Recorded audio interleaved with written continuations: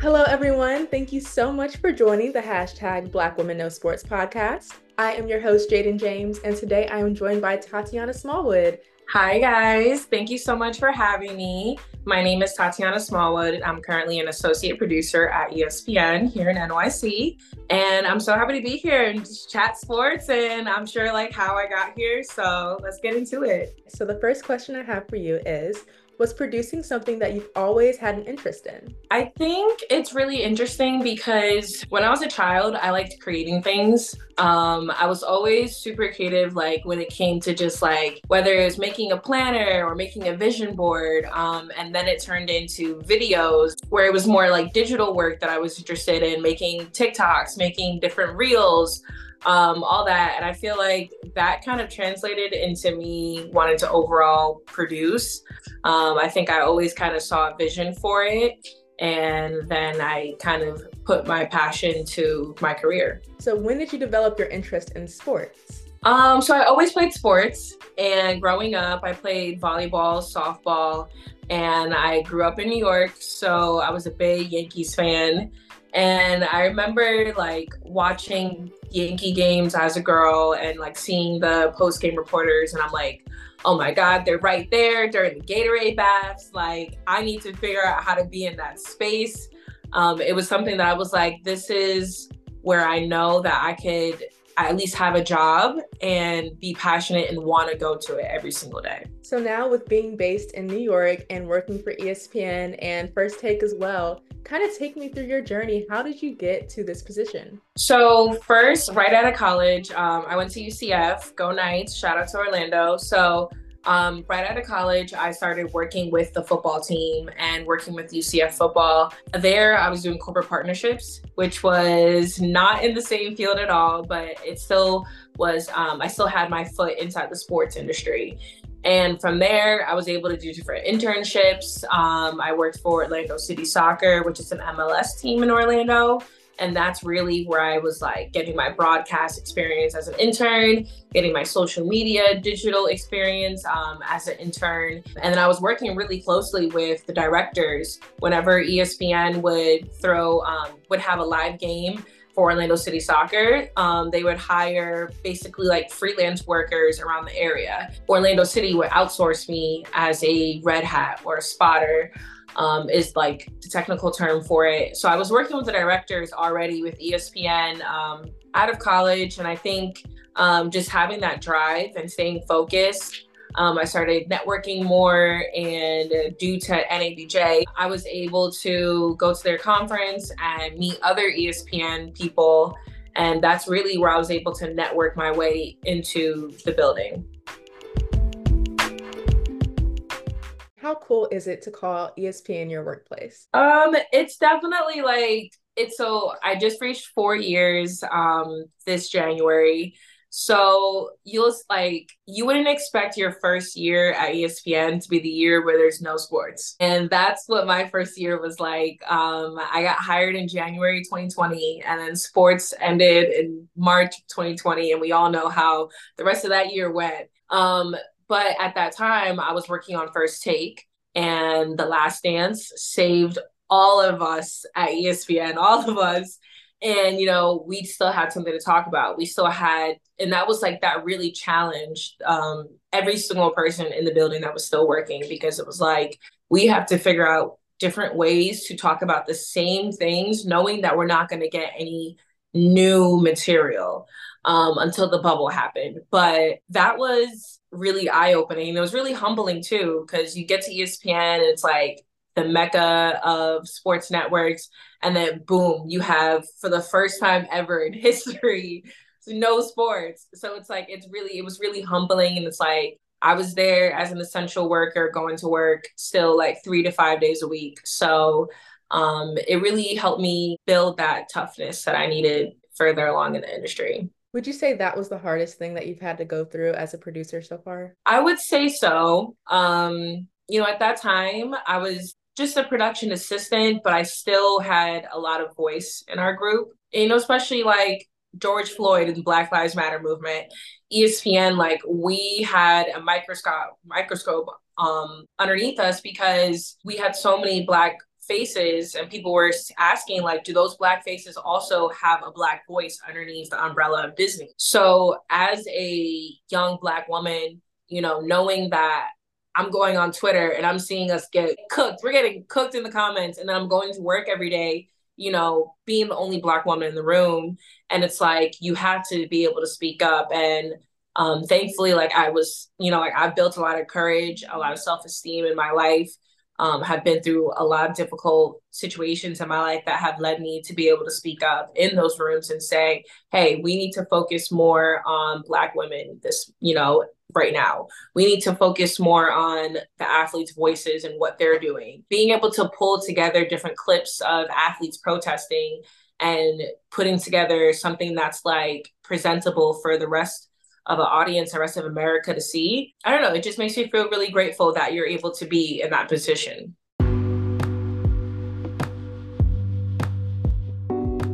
What is the funnest thing about your job? It's definitely working with the personalities. I would say like 70% of my job now is like managing personalities. Like, you have big personalities, you have some guests that come on our show that are really small personalities. You have to figure out how to bring their personality out of them.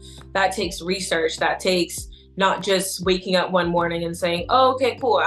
I know we have Rich Paul on the show today, but he seems like a cool guy. We'll just, you know, throw him any questions. Like, no, it doesn't work that way. Like, being prepared, I think that's part of the big challenge too. You have talent that are super picky too. I wrote scripts for a lot of hosts on our network, especially like, you know, people like, you have talent where, you know, the producers will be like, oh yeah, we know that talent's a handful to work with. I work with all of them. So you have talent that's super picky. They want their lines clean cut. They don't want any type of flavor to them. I like to say unseasoned. They like their script unseasoned, and they like to jazz it up. They like to do what they want to do on it, right?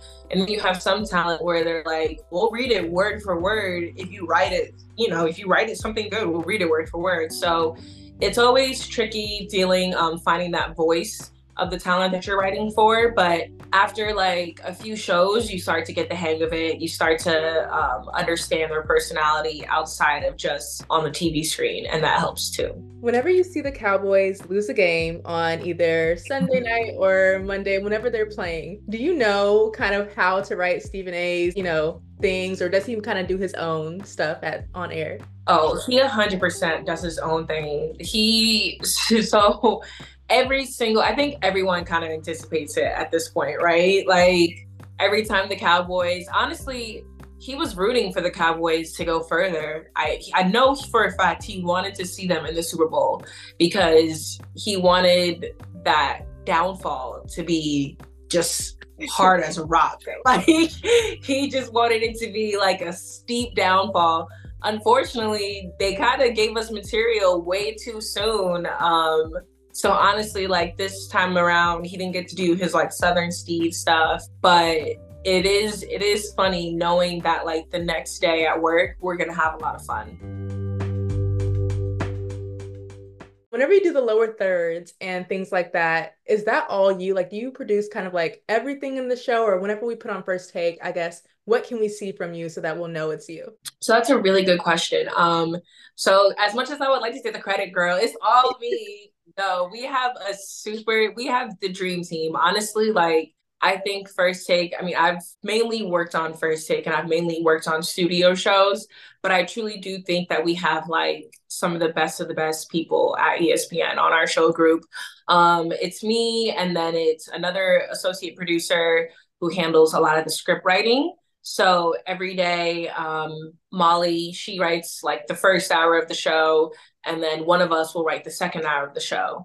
And we'll also alternate between like the bumps and teases that you see. So like when it's like coming up on First Take, you know, Dak Prescott and the Cowboys couldn't get it done. Could this be his last year in Dallas? I can't wait to see Stephen A's reaction. Like, that'll be stuff that I'm in charge of writing. And then you have other producers, like our graphics producers, who make the lower thirds. And we go through meetings every single morning, like 3 hours before the show starts. And we go through answers. We go through who's going to say what, like, okay, how does Shannon feel about the Lakers being 1-6 since the in-season tournament?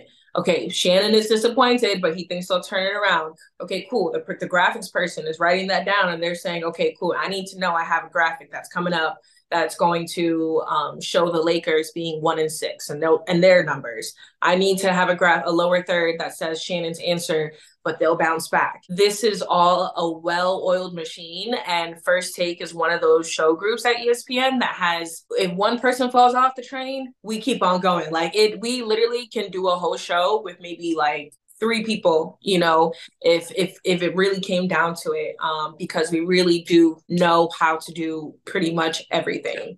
The production assistants that put together the B-roll, like I was there one day, I was in their shoes. The production assistants that are teleprompting, like everyone has a role that they have to play, and I feel like everyone does it well. And that's so interesting to kind of like see and think about. Whenever Molly is saying, time is up, let's move on to a new segment, and Stephen A. or someone else keeps talking, what does that look like for you guys? Because for me, watching, it's like, oh my God, they don't want to move on. But for you, it's like, I feel like it may be a little stressful because you're trying to keep up with time. So, Yes. So also the producer's main job is to make sure that we hit our breaks on time, make sure that we pay our bills.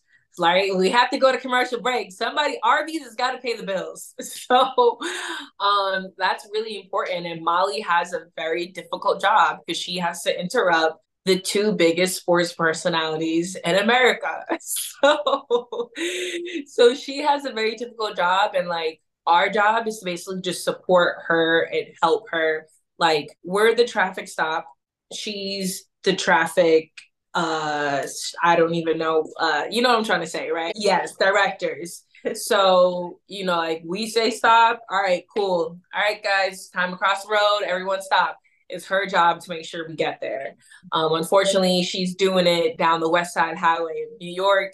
Cars just going back and forth all the time. So it definitely does get pretty stressful. Like the control room is, like everyone has their moments for sure. Okay. And then also whenever you have guests come on that may not be in the studio, how do you kind of control maybe those microphone issues or things like that, right before they get on air? Yeah, you can't control that. That's the best thing about TV is that you don't know sometimes. You don't know, like sometimes that person doesn't sit down until 3 minutes before they're hit. And then you're like, they have their AirPods in and they're like, oh yeah, it's fine. And then one of their AirPods dies. Or you have someone who's home and then all of a sudden their dog starts barking. Can't control that. Like it's just TV. So, I always, tell my coworkers like, we just roll with it. We just roll with it and keep on going. It might get clipped off for Twitter, but at the end of the day, that's just more eyes. Yeah, exactly. And writing for Max Kellerman versus writing for Shannon Sharp, what's like the biggest difference whenever that change occurred? So I also produced Max's show, This Just In. Oh, Yeah, so I was working on that with him and Seaport as well. So that's where I did a lot of my script writing for Max. The thing is, when you have debaters, we don't really do much script writing for them. When you have someone like Max, he turned from a debater to a host. And that requires more script writers, that requires help, more research, things like that. Anything that Max, or Shannon like has to say, like that they work closely like with their researcher, and that person helps them put together notes. But for the most part, they don't. They do the thing. You say ready, set, go. That's why they pay you the big bucks. Go ahead and make that money, baby. And they do it, and they deliver every time. awesome. Okay, that's cool. And I did not know you wrote for This Just In, so amazing. Yeah.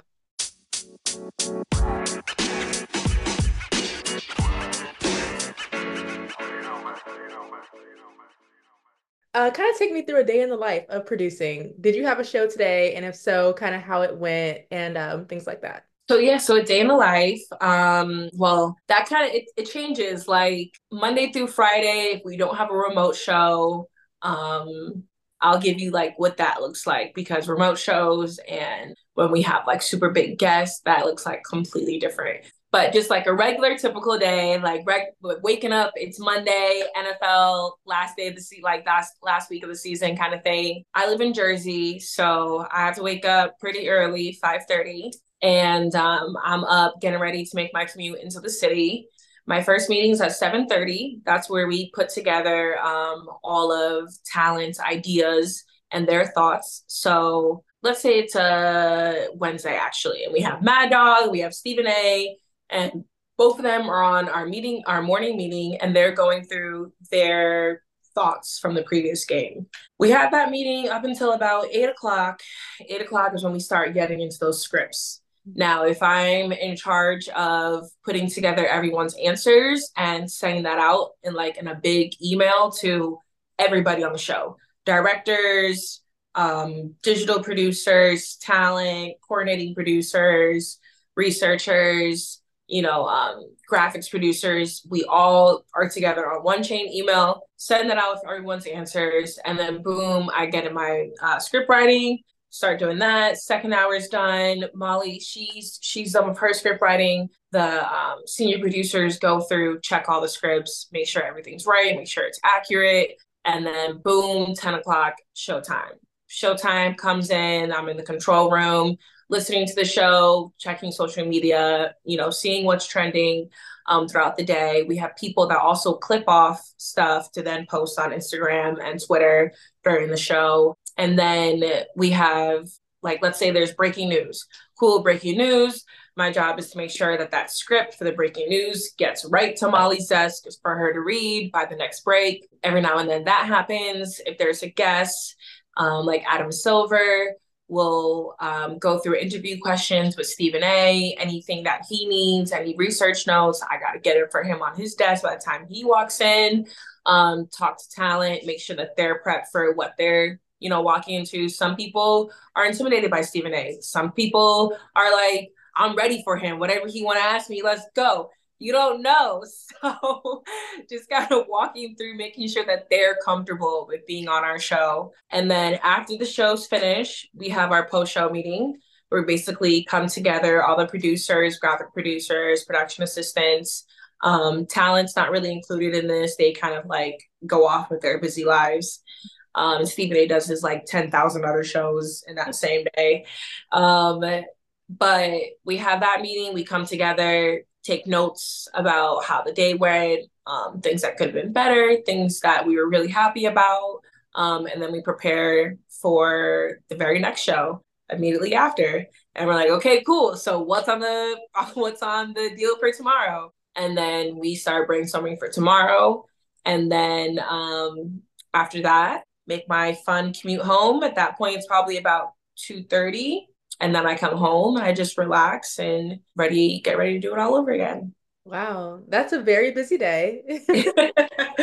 Yeah, girl. 5:30, I'm up and at 'em. Yeah. How many opportunities has producing opened for you? I saw you were at the US Open or something like that not too long ago. And so I think that's just so cool. So kind of just tell me the doors that it's open for you. Yeah, so I mentioned in my last answer about the remote shows that we do.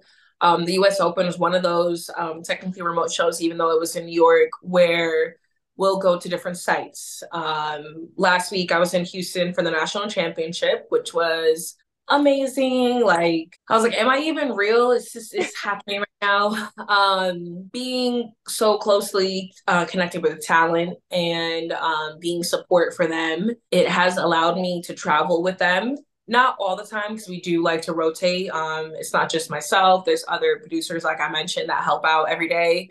So the US Open, that was my first time even going to US Open, a tennis match, period. That was extremely fun. I felt like I was at Disney World, but for like adults, for like adult, like sports adults, because it was a lot going on, a lot of families. It's definitely very touristy, but it's like everyone's wearing tennis skirts and polos. I'm like, okay, like this is a vibe. Like, okay, y'all do sporting different. Like, no one's like, trashed out with beer and face paint and like sweaty and all that. It's literally just like it's like a little classy sporting event. Okay, so the girls are doing. I Yeah. like it. So yeah, so that was pretty fun. And it's just like getting to see different cities. And we went to Colorado, we got to see Deion Sanders. I got to be up close and personal with him and his sons. And like, that's the kind of stuff that I'm going to remember for the rest of my life.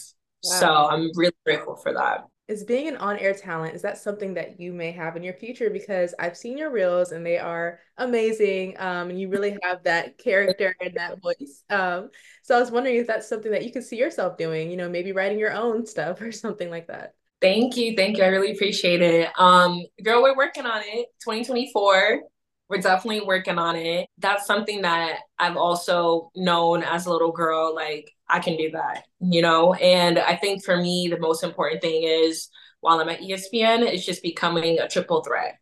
Like a girl who can be on air, a girl who can produce, and a girl who can do social media. That is just who I want to be, who I'm focused on being. ESPN is definitely helping me with all three, you know, and then I also work on my own personal brand with TikTok, which also helps me with on air and social media. So trying to be that triple threat because that's how Beyonce got up out of Destiny's Child. You feel me? So if I gotta be Beyonce, I gotta be Beyonce. You know, so we're gonna pray on it for sure.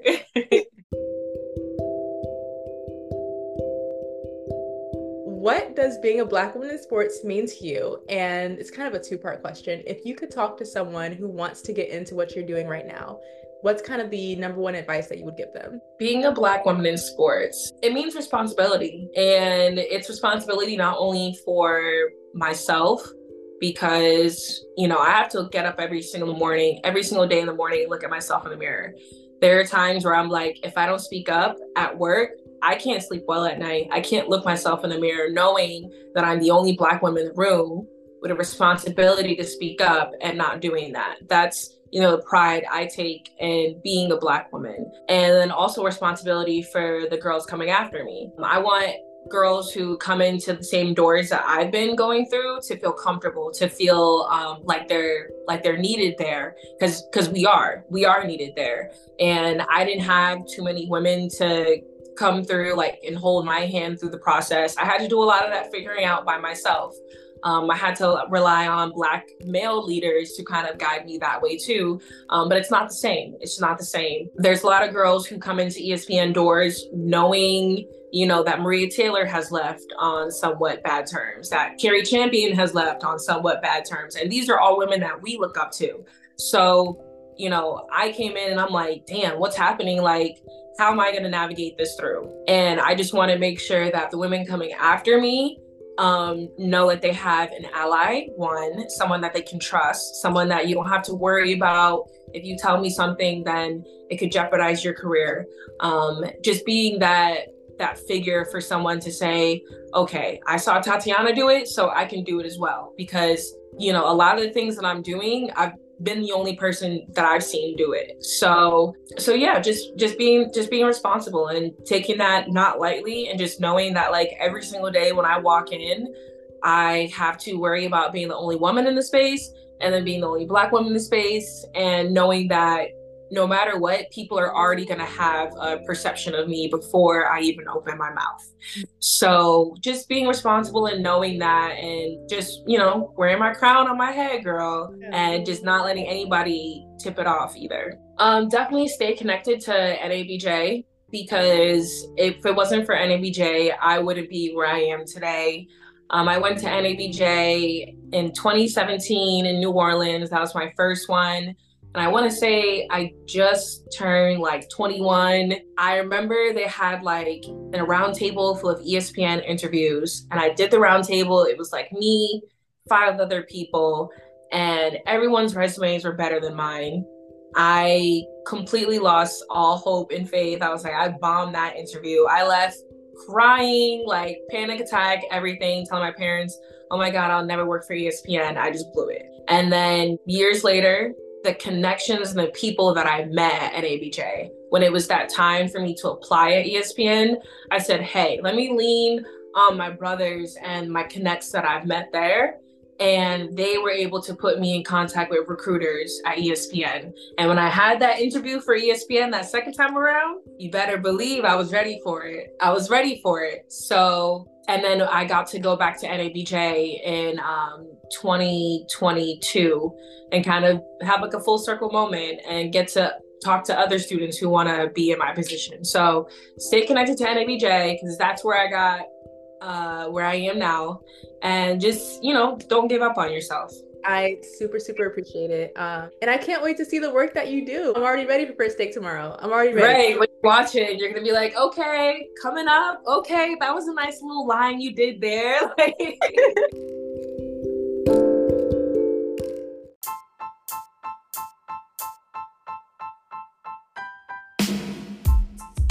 Thank you for tuning in to the Black Women Know Sports podcast.